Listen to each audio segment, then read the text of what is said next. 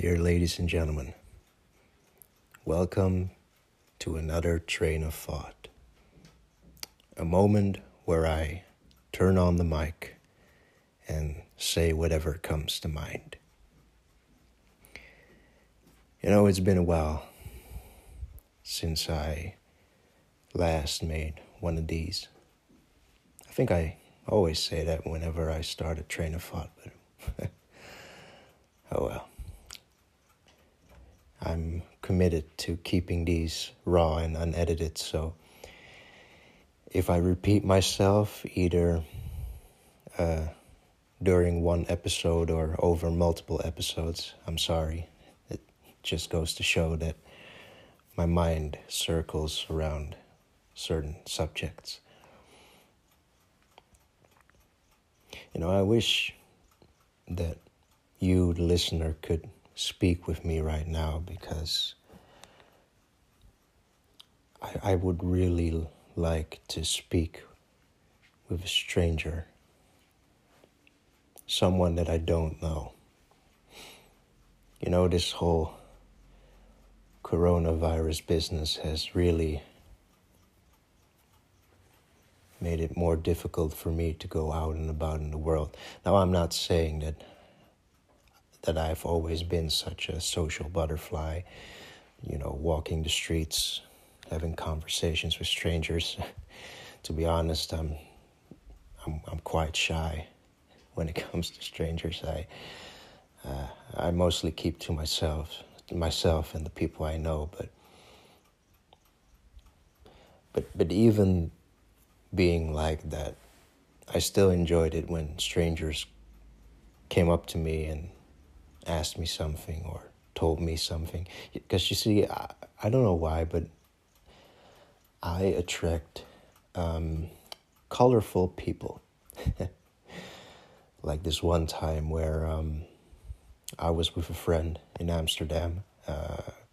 We attended a Christmas sermon. It was because we needed to write an article for my course in journalism.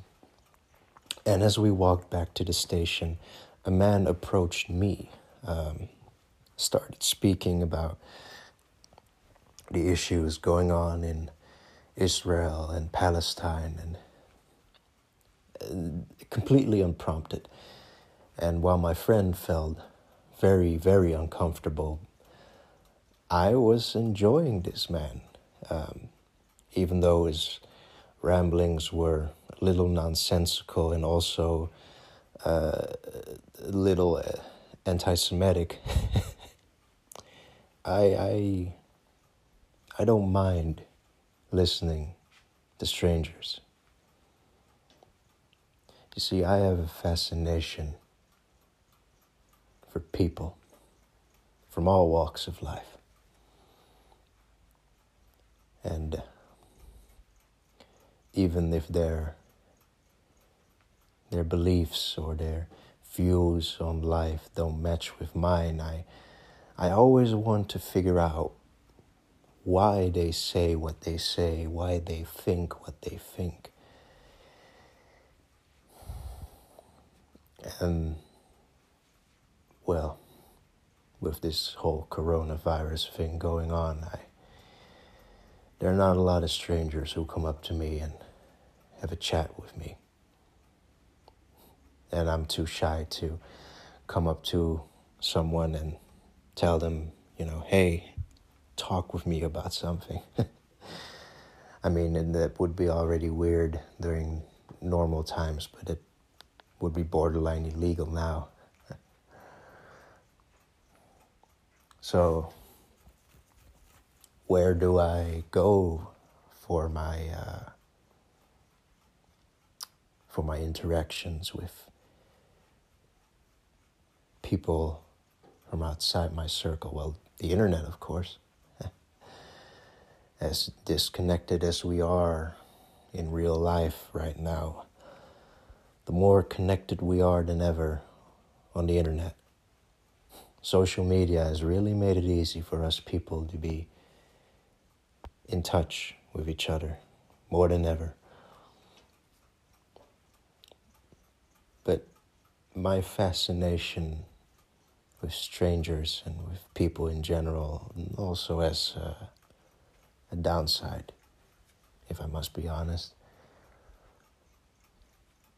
My last episode, I was specifically talking about the terrorist attack on Capitol Hill, D.C., United States.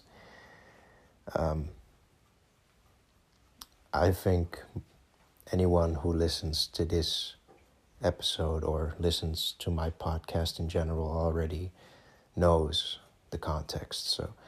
But if you don't, just listen to that episode. It's really short. Then you'll know a bit more about current world events. But anyway, where was I? Another downside of having a podcast where you don't have a script, let alone an outline. If you have a train of thought and you lose it, well, there you are, nowhere. I think I know where I was going with this. I think I wanted to talk about, yes, Trump supporters. You see, what these terrorists, and I'm specifically talking about the people who laid siege to Capitol Hill, what these terrorists did is inexcusable. It should not be glorified. It should not be excused. However, I, as a human, have this need to rationalize the choices of people. I have this need to understand where people come from. I have this need to have sympathy. But it's become more than ever very clear to me that some people do not deserve my understanding or my sympathy. You see, I'm not here, or I'm not making this episode to demonize all Trump supporters. I know that even though I do not agree with them, and yes, a lot of Trump supporters have been ensnared in conspiracy theories and, well, they've been blinded by disillusion. But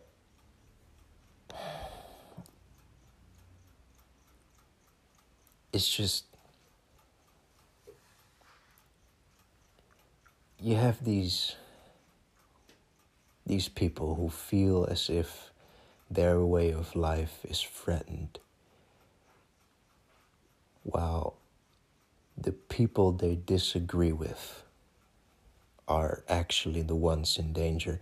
And rather than seeing that in order to make their home a better place is to stand up for those who don't have it as well in life, they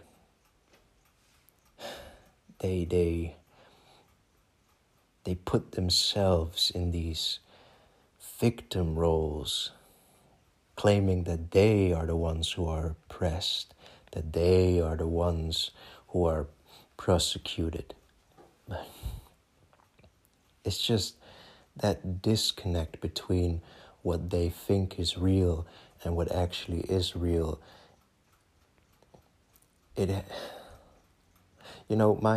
My ability to sympathize with someone and to understand where they're coming from and to have love for them as from one human to another, it just has its limits.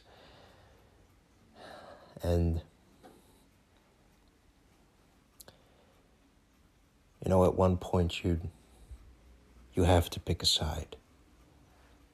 There are moments in history where you as a human, no matter how insignificant you may think you are in the grand scheme of things, every person has a certain role, a certain part to play in this big story that is life. And in certain points of our shared history, whether you want to or not, you need to pick a side. And you can disagree with me on this, of course. I mean, the last thing I want to be seen as is this sage or whatever. You know, I'm just a guy sharing his thoughts with whoever is willing to listen. But for too long, I have been trying to rationalize the actions of people I don't like.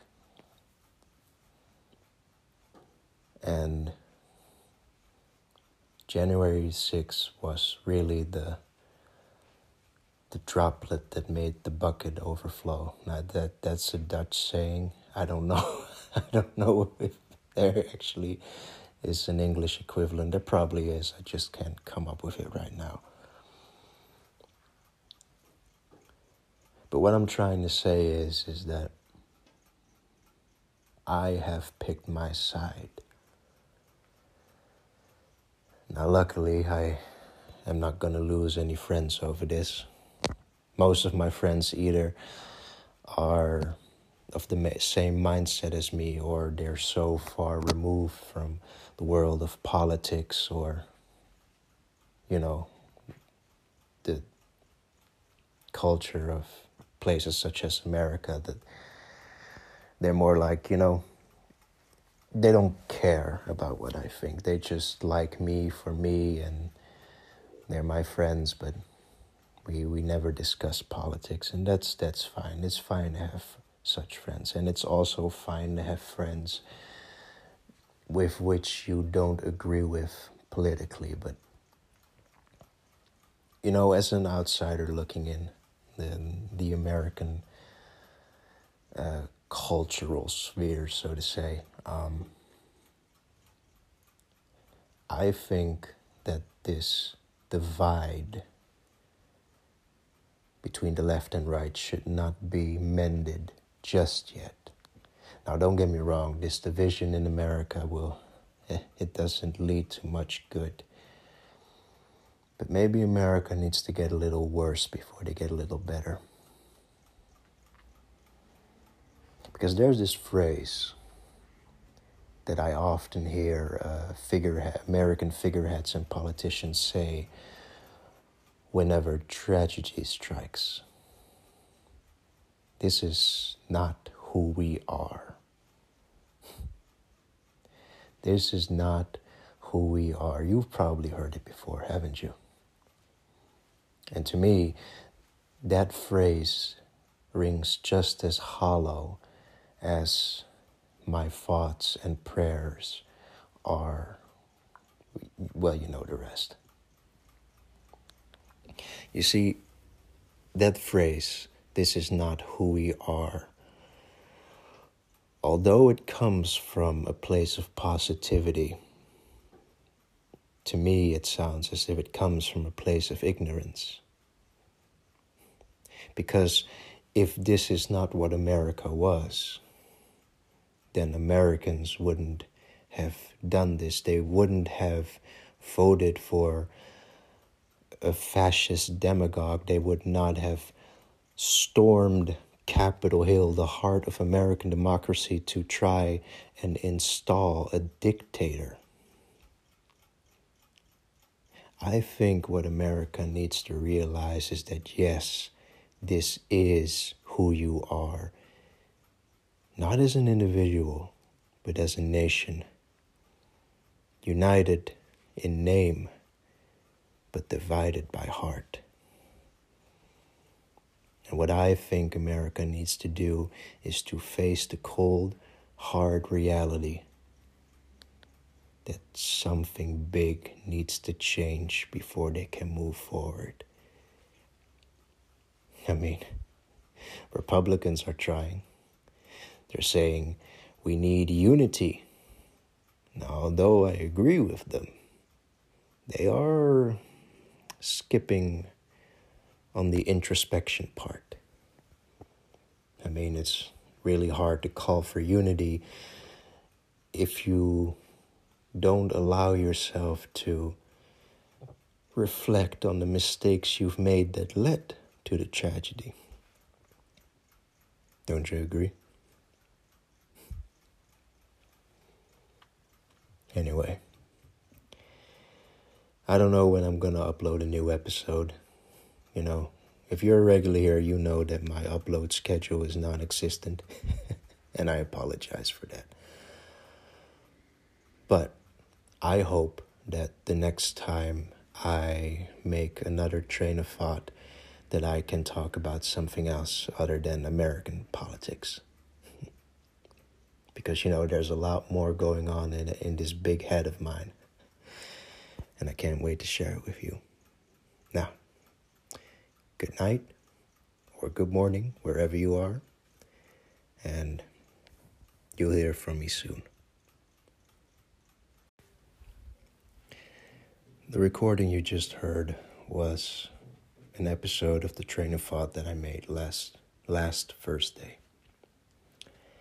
Now, you may be wondering, why am I suddenly adding a whole nother part to this episode? Well, as it turns out, last Thursday, I was in contact with someone who has tested positive for the coronavirus.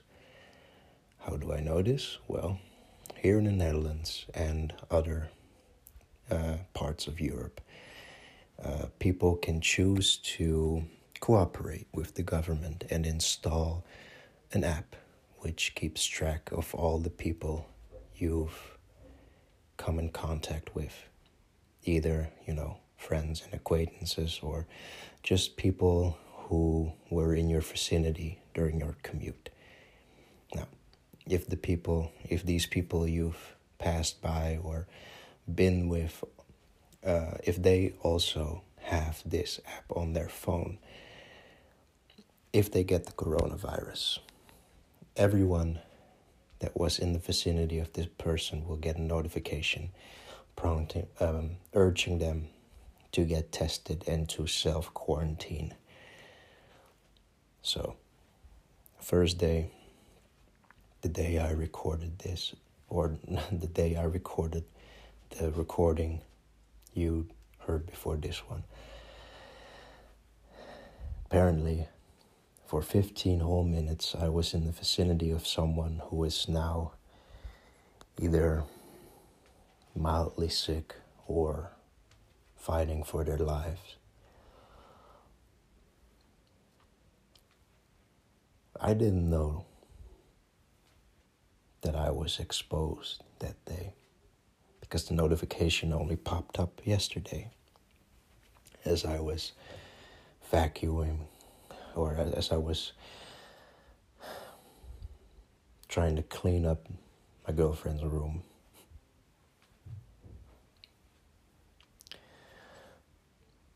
Such a small notification has drastically altered, well, I wouldn't say my life, because I surely hope this doesn't affect the rest of my life, but it sure has drastically altered my plans for the foreseeable future. I did what most upstanding citizens would do, and I made an arrangement to get tested. That test will take place tomorrow in the morning, close to my home.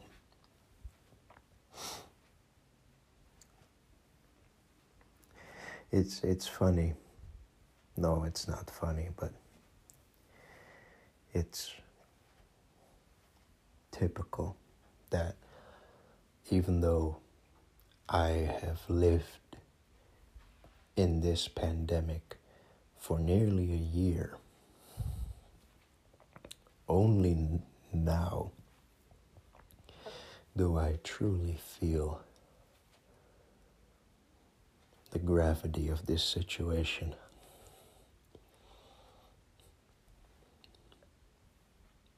It's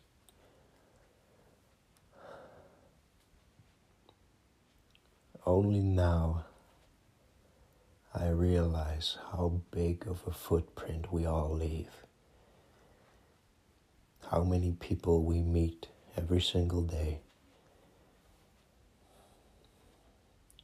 And how big of a danger you can be during a pandemic. Now, me and my girlfriend, though we are following the country's guidelines regarding the coronavirus, she and I are both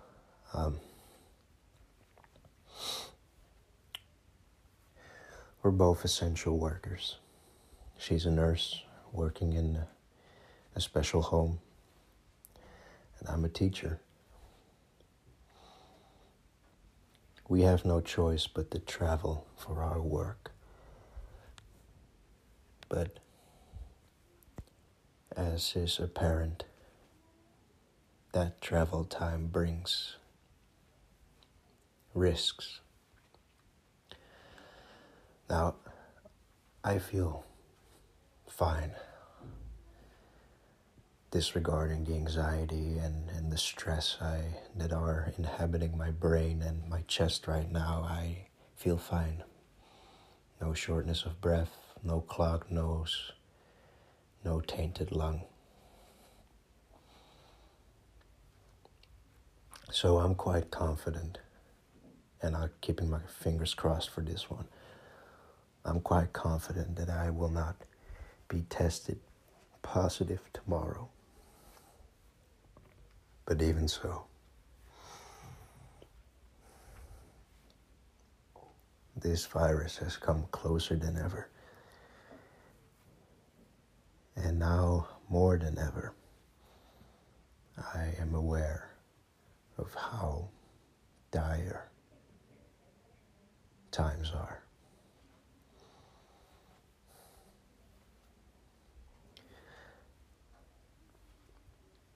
If you're like me and you have to get out the door because your work is deemed essential, please be careful. And please thank God or whoever or whatever you pray to that you have your loved ones in your life. Because during this pandemic, there may come a time where you will not be able to see them for a while. So if you can, contact your loved ones and tell them you love them.